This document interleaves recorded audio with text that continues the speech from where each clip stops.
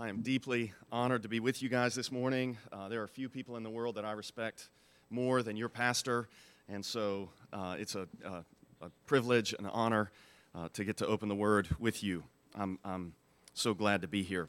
I would invite you to open with me to the book of Psalms, and I'm going to start with a pretty academic statement about how I think the Psalms were intended to function in the Christian life, and then I'm going to back up and try to spell out what I mean by way of an illustration. So there's an Old Testament scholar named Gordon Wenham who wrote that the Psalms are an anthology to be memorized for the enculturation of the youth. I'm going to say that phrase again.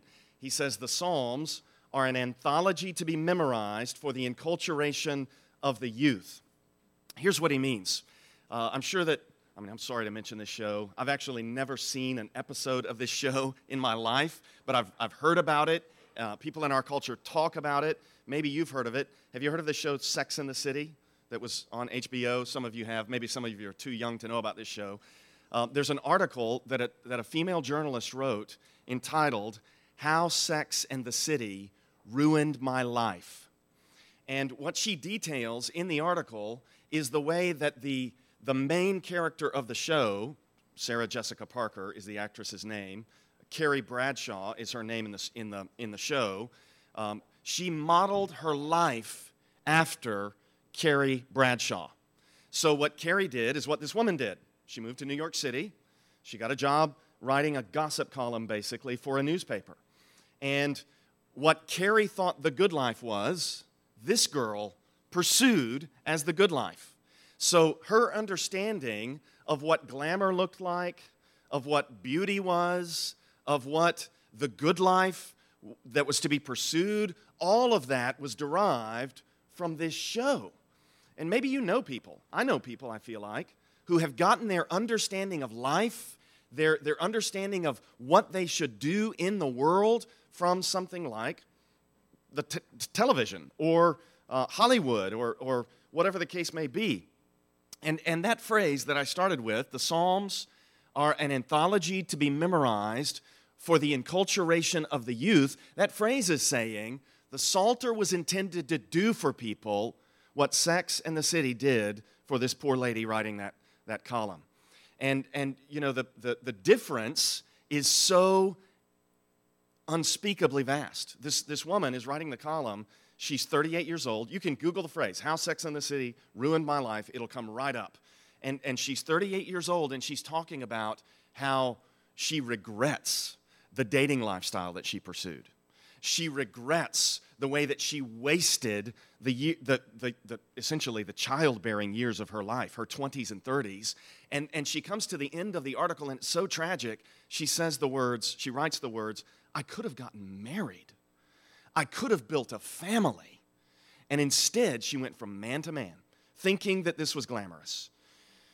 So what I want to do this morning is look with you at the Psalter in the hope that you will catch a taste for this, in the hope that the Psalter might become the heartbeat of your life, in the hope that when you think about who you are and how you should pray and how you should walk with God, I hope that it would be awesome if somebody in this room decided, you know what, I'm going to memorize the Psalter and just started out Psalm 1 and worked straight through from beginning. That would be life transforming. The words of the Psalter would revolutionize everything about your life.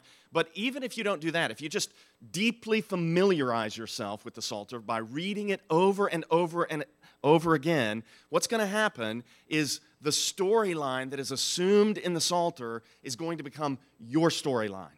And the attitudes about who the good guys are and who the bad guys are and what happens to the good guys and how they triumph and who saves them, that's going to inform your thinking about life. And then the statements about God are going to fill in for you who God is. And so there will be these conclusions that you come to about what's right and what's wrong, and there will be these conclusions you come to about what you should value and what you should repudiate, what you should encourage and what you should discourage. And then with all of this, you will also experience in the Psalter the response of praise. The response of praise that should flow from understanding who God is and what He's done for us. And then, as you're experiencing in this room, when you get around a group of people who think that this is what is normal, it's normal to believe the Scriptures.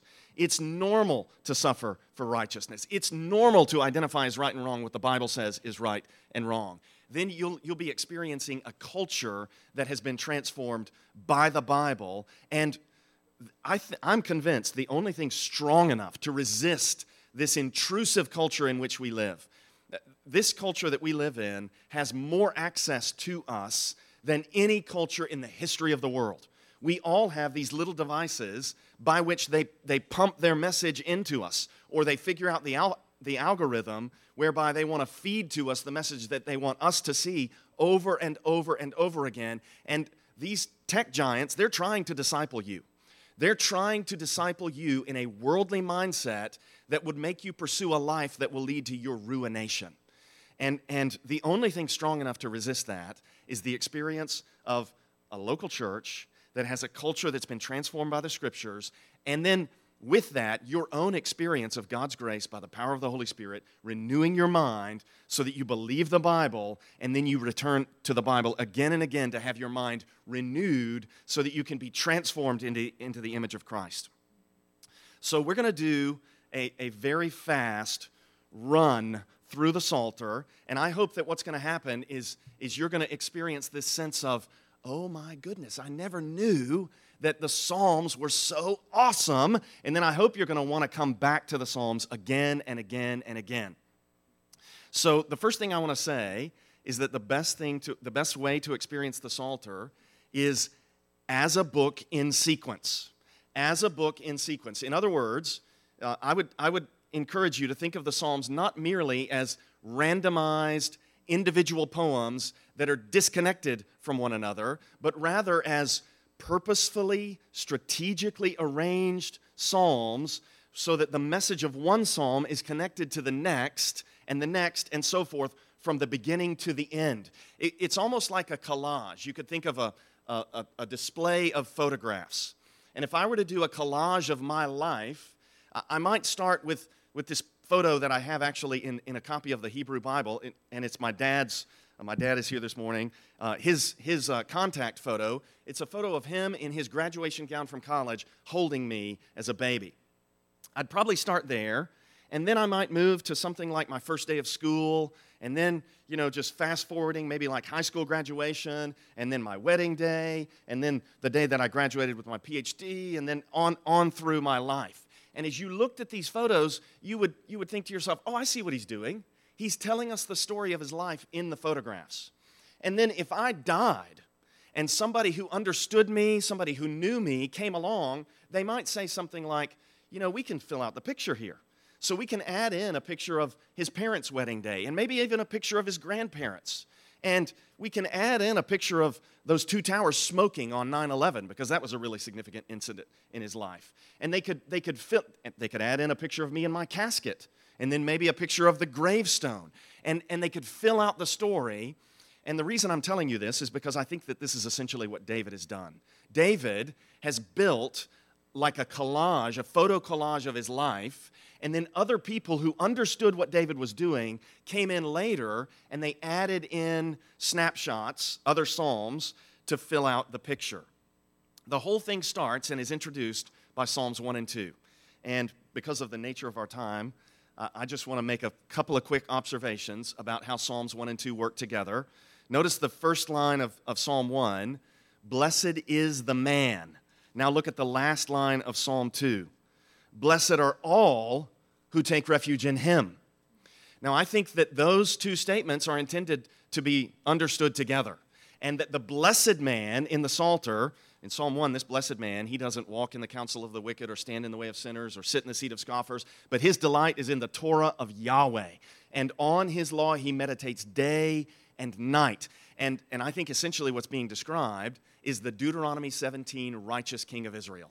The king of Israel who's expected, who's promised to the line of David, who rises up and he writes out in his own hand a copy of the law so that when Satan comes and tempts him, he says things like, Man shall not live by bread alone, but by every word that proceeds from the mouth of God. You know, every time Satan tempted Jesus, he answered with the book of Deuteronomy. And I think one of the things the gospel authors are telling us is that Jesus is the Deuteronomy 17 king who has internalized the law, and he's now living out the Torah. And I would submit to you that the blessed man in Psalm 1 is the expected future king. And then there's this group of people who align with him. And then there's this group of people opposed to him. Look at Psalm 2, verses 1 through 3. Why do the nations rage and the peoples plot in vain? The kings of the earth set themselves and the rulers take counsel together against the Lord and against his anointed. His anointed, that could be rendered his Messiah. So the kings of the earth are gathered together against God and against God's anointed king, the Messiah. In David's day, this is David himself. When Jesus comes, he's the Messiah. So David is anticipating the Messiah. And then the Lord makes this promise there in Psalm 2. The anointed king answers in 2:7. He says, I will tell of the decree. The Lord said to me, you are my son. This is recalling 2 Samuel 7:14, where the Lord promised through the prophet Nathan to David, he will be a son to me, and I will be a father to him. And now God is saying to the anointed king, you are my son. Today I have begotten you.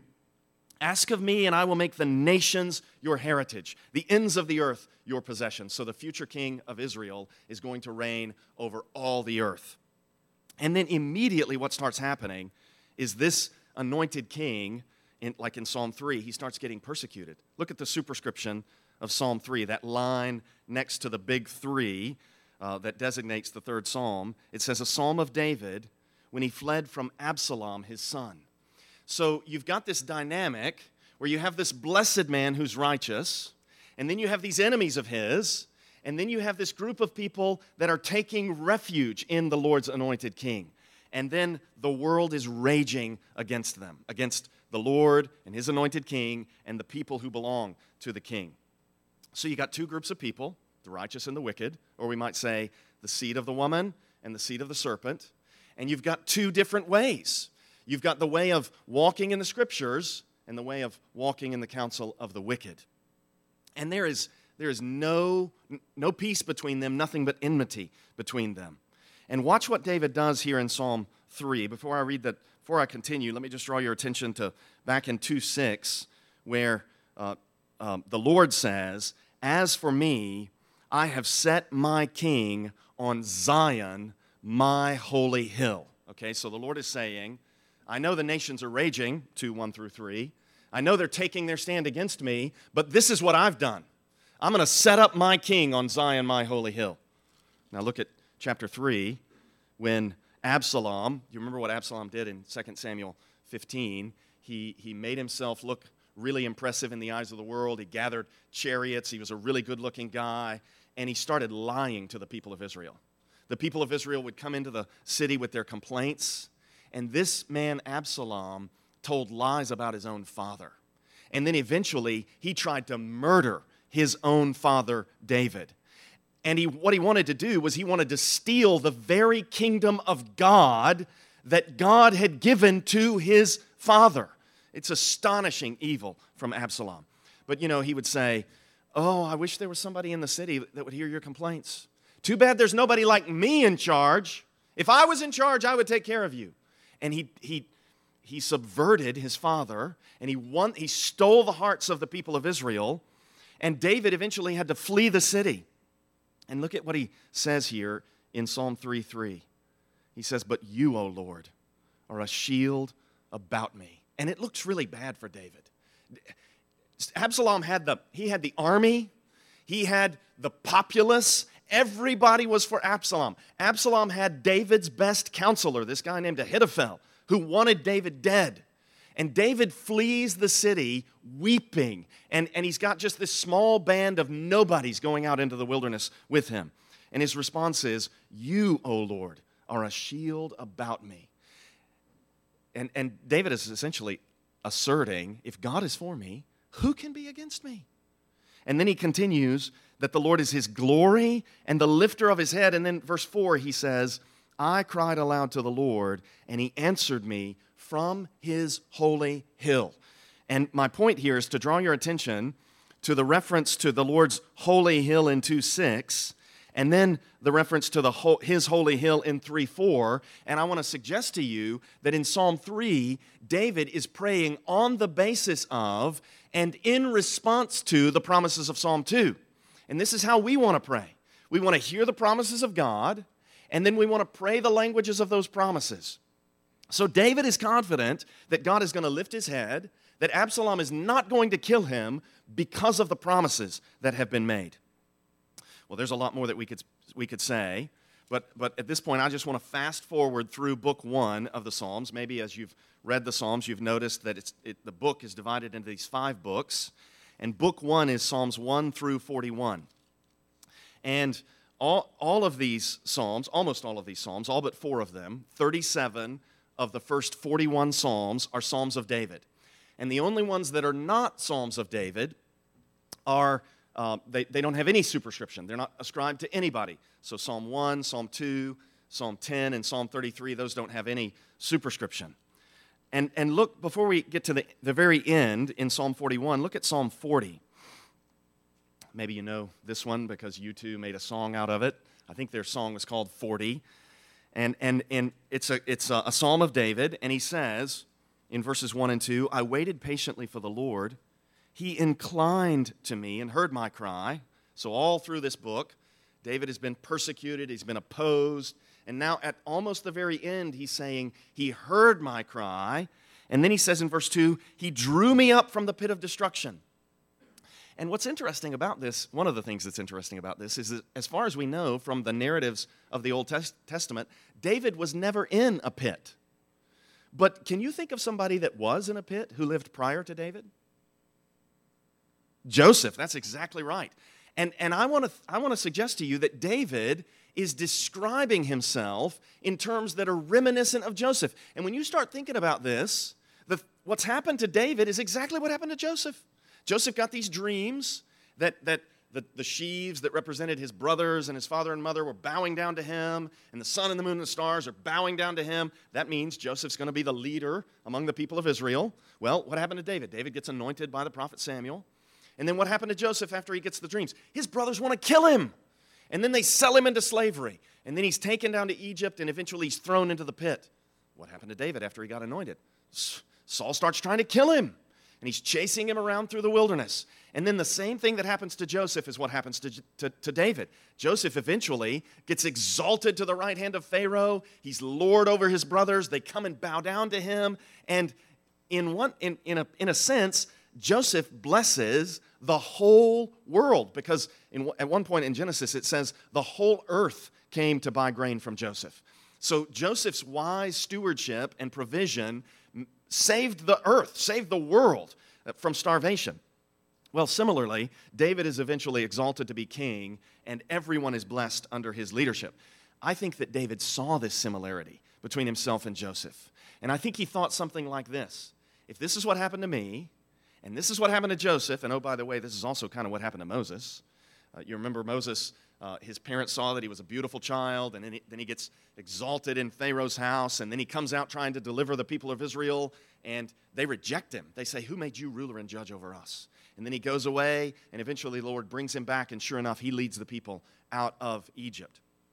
So you've got this pattern in Joseph, and then in Moses, and then David sees it in his own life, and I think he's thinking, this is going to be fulfilled in the life of the one that God has promised to raise up from my line, the seed of David that God has promised to establish his throne and his kingdom forever. And then look at the end of Psalm 41. We get to the end of book 1 with these patterns in place, patterns of suffering that precede glory. And at the end of book 1, you meet with this doxology. Look at verse 13. Blessed be the Lord, the God of Israel, from everlasting to everlasting. Amen and amen. At the end of book 2, which is Psalm 72, at Psalm 72, 18 and 19, you don't have to turn there, but you're going to find another doxology with those 4 elements. Blessed be the Lord forever. Amen. At the end of book 3, which is Psalm 89, the last words of Psalm 89 are going to have a doxology that says the same thing. Blessed be the Lord forever. Amen. And then at the end of book 4, Psalm 106, again, blessed be the Lord forever. Amen. Those 4 statements mark all 4 of these doxologies. Also, at the sort of seam between book 1 and book 2, you have this surprising, almost shocking change in authorship. Look at the superscription of book 2. It reads, to the choir master, a maskil of the sons of Korah. And we're like, hey, what happened to David? I had all these psalms of David, 37 of the first 41, and now I've got these guys. Who are these sons of Korah? Well, you go back to 1 Chronicles, and in 1 Chronicles chapter 6, you learn that the sons of Korah are among the Levites whom David put in charge of the worship of the Lord at the house of the Lord after the ark rested there. And what it does is it suggests that at this point, David has been enthroned as king in Jerusalem, 2 Samuel 5, king over Israel and Judah. 2 Samuel 6, he brings the ark into Jerusalem. And now here are these sons of Korah who are going to sing these worship songs, celebrating the reign of David. I would love to take some time to look at that, but I want to suggest that there's a broad correspondence between what happens in these Psalms and the promises that David receives in 2 Samuel 7. So just to review, he's established as king in 2 Samuel chapter 5, and then he brings the ark into Jerusalem in 2 Samuel 6. He gets all the great promises in 2 Samuel 7. And then in chapters 8 through 10 of 2 Samuel, David starts conquering in every direction. And that's kind of what happens here in particularly like Psalms 47, 48, 49, 50. And then 2 Samuel 11, you remember what happened? That's where David went into Bathsheba. That's where he sinned. And that's what we meet with in Psalm 51. And then after David's sin with Bathsheba, the rest of the book of 2 Samuel is sad. God tells David in 2 Samuel 12 that he's going to raise up evil against him out of his own house. And he says, the sword will never depart from your house. And evil and opposition start coming at David, starting in Psalm 52. And then we meet with Psalm 53, which, if you're a student of the Psalter, you may have noticed that Psalm 14 is a lot like Psalm 53. In fact, they're almost exactly the same psalms. It starts out in 53:1, the fool says in his heart, there is no God. They are corrupt, doing abominable iniquity. There is none who does good. I think that we should see this repetition not as some kind of accident, but as the kind of repetition that you meet with in a musical, like, any of you listen to Hamilton, an American musical? Some of you have heard this. What about Les Mis? Anybody listen to Les Mis? When you hear the same melody or the same rhythm or the same lines in a musical, you don't think to yourself, oh, they didn't edit it carefully enough, or oh, they didn't realize that they were repeating themselves. No, they're doing this on purpose. It's communicating the message of the whole production. Well, so also, we started out in Psalm 3 with David being opposed by Absalom, and then eventually you get to Psalm 14, the fool says in his heart, there is no God. And I think that's David's assessment of what his son is doing. The fool says in his heart, there is no God. And because he's a fool, and because he doesn't believe in God, he thinks he's going to be able to triumph against me and against the Lord. Same with Saul's opposition. The fool says in his heart, there is no God. We could look at the worldly culture around us, and we could righteously, biblically respond. The fools say in their heart, there is no God. They think they're going to be able to oppose the church. They think they're going to be able to stop the gospel message. It's not going to work. It's not going to work. They're fools, and they don't believe in God. Nobody is going to overcome God. Nobody is going to triumph over the Lord. Well, things gradually start to get better, and then if you get over to Psalm 72 as you move through, there's this psalm that is of Solomon. And, you might initially think, oh, maybe Solomon wrote this psalm. He could have, but because of the content of Psalm 72, I think it's likely that David is writing this one about Solomon. So look at what he says in verses 1 and 2. Give the king your justice, O God, and your righteousness to the royal son. May he judge your people with righteousness and your poor with justice. David is essentially praying that the king that God raises up from his line would fulfill everything that God has promised. It's a magnificent psalm. I would love to work through the whole thing with you. Let me draw your attention to verse 8, where he prays, "May he," the future king from David's line, "have dominion from sea to sea and from the river to the ends of the earth." May the king of Israel reign over the whole world. And then look at verse 9. "May desert tribes bow down before him, and his enemies lick the dust." Who in the Bible got to eat dust for their food? The serpent, that's exactly right. So this communicates that the enemies of David are the seed of the serpent. And they're going to meet with the same end as their father, the devil. I wonder if you've ever thought about why it was that when the Pharisees came out to John the Baptist, he addressed them as "you brood of vipers." I mean, he's telling them, you guys are seed of the serpent. And Jesus speaks to his opponents in John 8, "You are of your father, the devil." They're just speaking in biblical terms about those who oppose God and his anointed king. Well, look down at verse 20 of Psalm 72. It says, "The prayers of David, the son of Jesse, are ended." And this is right after the doxology in verses 18 and 19 that has, "Blessed be the Lord forever. Amen." And then the prayers of David, the son of Jesse, are ended. That's a really remarkable statement for a number of reasons. Here are a couple of reasons that make that statement so remarkable. You're familiar with superscriptions like the one at Psalm 3 of David when he fled from Absalom, his son. And you might, if you don't tabulate them, if you don't go through and note down where they are and then look at their distribution, you might think, oh, you have that kind of thing all over the Psalter. Actually, there are only 13 of those in the Psalms. Only 13 places in the Psalms where you have these historical superscriptions. And 12 of them are in books 1 and 2. Psalms 1 through 72. 12 of the 13 historical superscriptions are in books 1 and 2. And then you add that to the Davidic superscriptions. So book 1, 37 of the 41 Psalms are attributed to David. Book 2, 18 of the 31 are attributed to David, so still a lot of David. Book 3, Psalm 73 through 89, you know how many Psalms of David are there? One, Psalm 86. It's like David is gone. He's off the scene. Book 4, Psalms 90 through 106, you know how many Psalms of David are there? 2. Psalms 101 and 103, only 2. And then book 5, there's this revival of Psalms of David that we'll talk about in just a moment.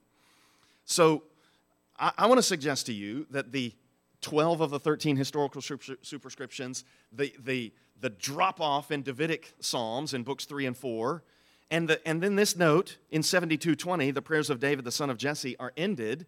All this joins together to indicate that we've dealt with in book 1, David's suffering prior to his becoming king, and then David's reign in book 2, Psalms 42 through 72. This is when David was reigning over Israel, so that now, when we move into book 3, we're moving into the kings that descend from David down to the exile of Israel from the land.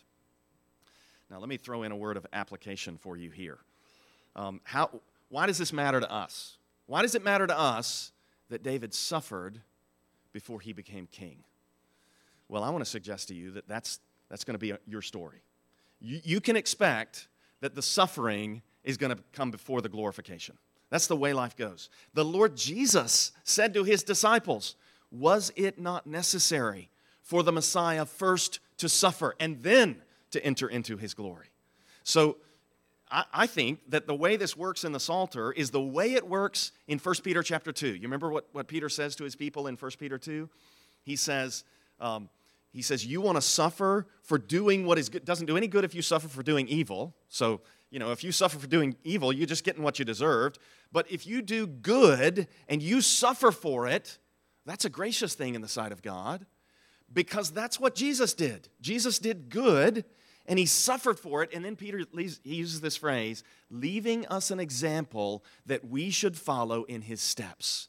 We should expect difficulty, hardship, suffering, affliction, and then we should believe that all of that will be not worth comparing to the glory that is going to be revealed. Romans 8:18. We believe that we're going to suffer all through this life, and then by grace through faith, if we've been justified by faith, if we've suffered a death like his, we're going to get a resurrection like his, as the Apostle Paul talks about in Philippians 3. So coming back now to the Psalter, Book 3, as you move through Psalm 73 through 89, you hit a couple of psalms in particular that read as though the temple is being attacked. Look at Psalm 79. O God, the nations have come into your inheritance. They've come into the land. They have defiled your holy temple. They have laid Jerusalem in ruins. So they've attacked the temple. They've killed the people. And back in 1 Kings 14:25 and 2 Chronicles 12, you read about this Shishak, king of Egypt, who did this very thing. He made an incursion into the Holy Land. He defeated the people, and he plundered the king's house and the temple, and then he left, but he didn't yet destroy the temple. By the time you get over to Psalm 89, it sounds like the walls of Jerusalem have been broken down, the temple has been destroyed, and there's no more a king of the line of David in Jerusalem. Look at Psalm 89, verse 38. And I'll just read a few verses here. But now you have cast off and rejected. You are full of wrath against your anointed. You have renounced the covenant with your servant, the Davidic covenant. You have defiled his crown in the dust. You have breached all his walls. You have laid his strongholds in ruins.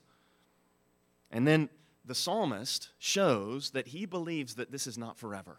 He shows that even though Jerusalem has been destroyed and the king from David's line has been removed from the throne, God is going to keep his promises. God is going to establish his kingdom. And he shows it by asking the question that you find in verse 46.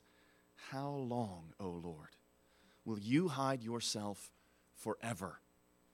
And then I think that the placement of Psalm 90 at the beginning of Book 4 is just brilliant. And I want to briefly tell you why. So, once again, we hit that doxology at the end of Book 3. Blessed be the Lord forever. Amen and amen.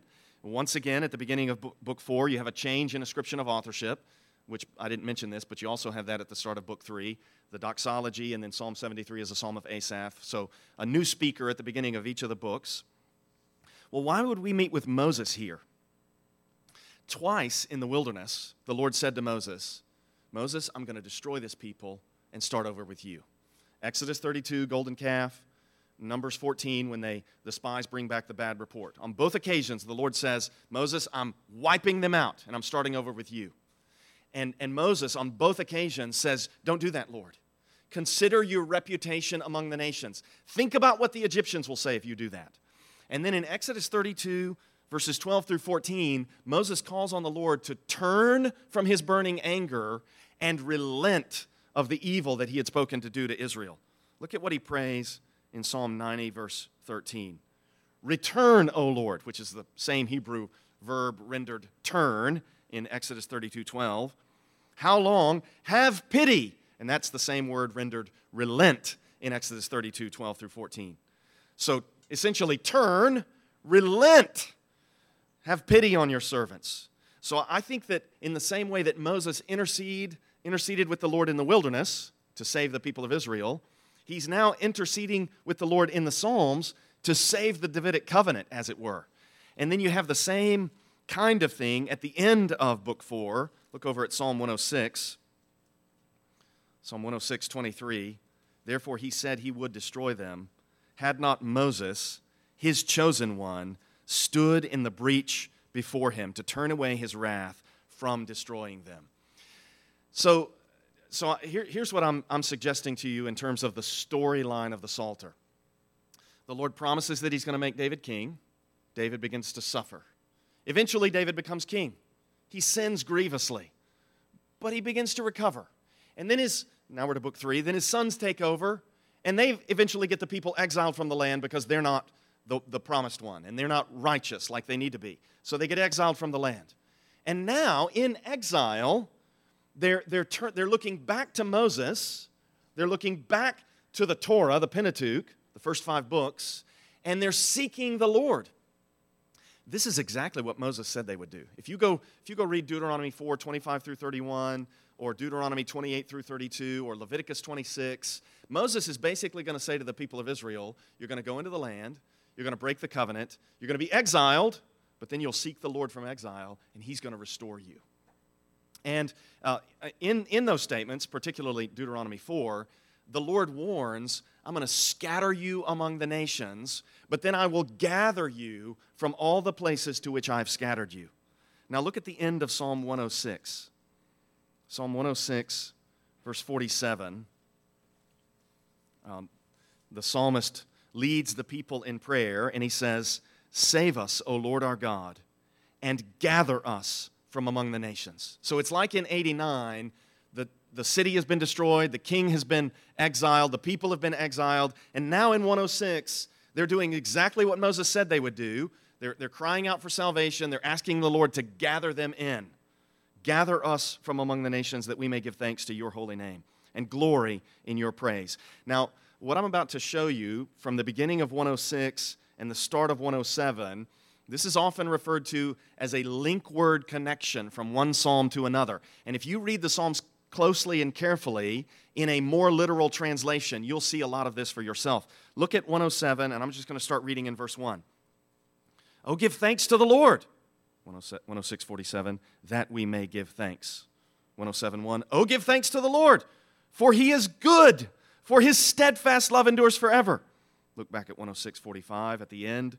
He relented according to the abundance of his steadfast love. Now look down at 107:2. Let the redeemed of the Lord say so. Let me just make a comment about this word redeemed. In the Old Testament, the Lord redeemed his people from slavery in Egypt. And then the prophets, Moses included, start telling them, the Lord is going to save us in the future. He's going to redeem us in the future in the way he redeemed us in the past. So this word redeemed is an New Exodus word. It's as though the new Exodus, redemption, has begun. 107:2. Let the redeemed of the Lord say so, whom he has redeemed from trouble. And then look at verse 3, and gathered in from the lands, as though it's already happened. 106:47, save us, O Lord our God, and gather us from among the nations. 107:3, gathered in from the lands, as though he's already done it. So here's what I want to suggest to you. I think that Book 5 of the Psalter, Psalms 107 through 150, is cast into the future, as though the future salvation has already happened. It's as though David and the psalmists reflected, and they asked themselves the question, what will the people pray, and how will they praise the Lord when God fulfills everything that he has promised? And then they write these psalms, David and the others. So I'm going to skip over 108. There's a lot I could say about that. It's really an amazing psalm. I'm going to skip over it, though, to go to 109, which is an imprecatory prayer. An imprecatory prayer is a prayer against the enemies of God and his Messiah and his people. And Psalm 109 is a scorcher. And if you read people like C.S. Lewis, you won't be helped. I mean, I love C.S. Lewis. He helped me profoundly. I love the book Mere Christianity. I would commend it to you. But C.S. Lewis has terrible things to say about Psalm 109. He thinks it's like sub-Christian, and we shouldn't talk this way. I think we should talk this way. I think that you should pray that the enemies of God would have their teeth broken and crushed. And you should bear in mind, as you pray this way, that this is the way the Lord brings people to salvation. The Lord brings people to salvation through judgment. He imposes upon them his righteousness, and they realize, oh, if I don't repent, he's going to send me to hell forever, and he has the power to destroy me. And then they repent, and they turn. This is what an imprecatory prayer is asking for, but it's also including, if they don't repent, don't let them get away with it. If they don't repent, don't let their evil plans prosper and succeed. And then listen to what is prayed here in Psalm 109. I hope this will sound familiar to you. It starts with a group of people. Verse 2, for the wicked and deceitful mouths, that's a bunch of people. And then it narrows down to one guy in particular in verse 6. Appoint a wicked man against him. Let an accuser stand at his right hand. When he is tried, let him come forth guilty. Let his prayer be counted as sin. And then maybe you've heard these words before in verse 8. May his days be few. May another take his office. Where do we read those words elsewhere in the Bible? Later in the Bible.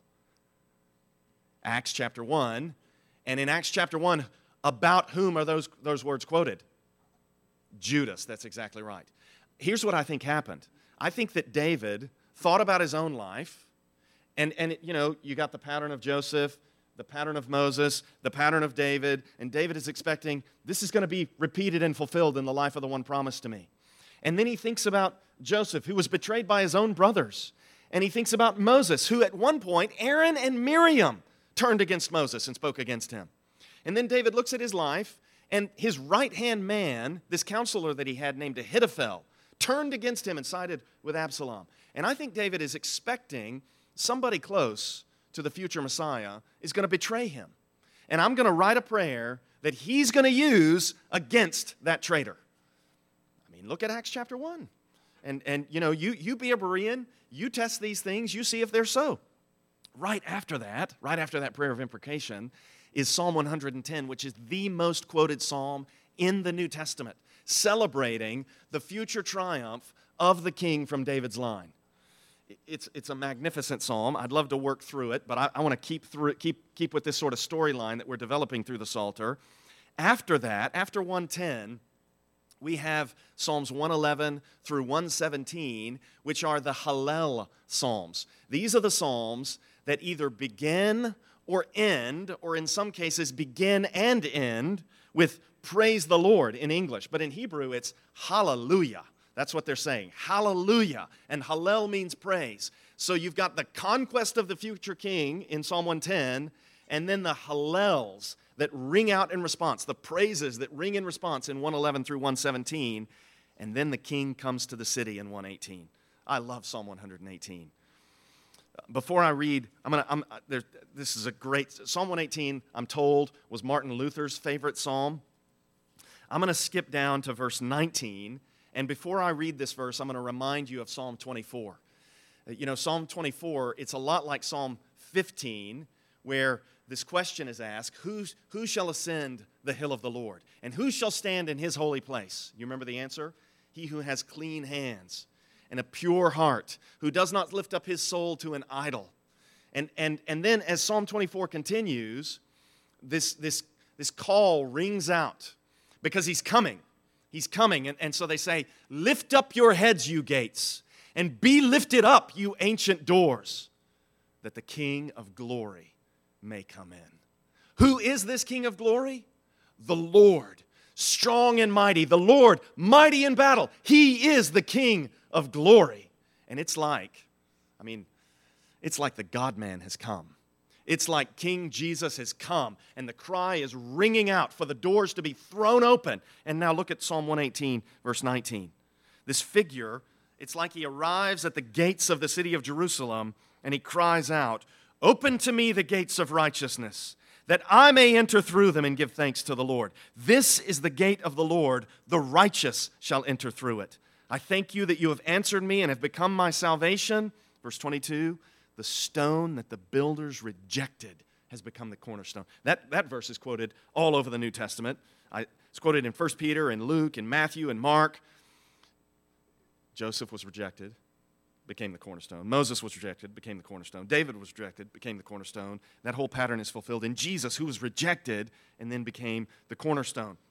And then you remember what Jesus said at one point in the triumphal entry. The children are crying out, acclaiming him, and they say, "Tell them to be quiet." And he says, if they were to be silent, the stones would cry out. And then he says, "You will not see me again until you say, Hosanna, blessed is he who comes in the name of the Lord." Well, the Hosanna is in verse 25. Hosanna means save us. We pray, O Lord. O Lord, we pray, give us success. And then verse 26, blessed is he who comes in the name of the Lord. And it's like the people are thronging the temple as the king approaches the temple through the eastern gates. And they say there in verse 26, we bless you from the house of the Lord. So it's like the righteous king has conquered his enemies, and now he's entering the city in triumph. And then what comes next? Psalm 119, which celebrates the law of Moses. And it's like the righteous king, the blessed man, who lives out the Torah himself, is now establishing God's righteousness as the rule of life for God's people. And Psalm 119 just celebrates the Bible. It's a magnificent psalm. And then you remember Isaiah chapter 2. which says, the mountain of the hill of the Lord shall be exalted and established as the highest of the mountains, and the peoples will come streaming to Zion, saying, "Come, let us go up to Jerusalem, that we may learn the law of the Lord." Well, it's like the law of the Lord is going out from Zion in Psalm 119, and the nations are streaming to Zion in the songs of ascent in Psalms 120 through 134.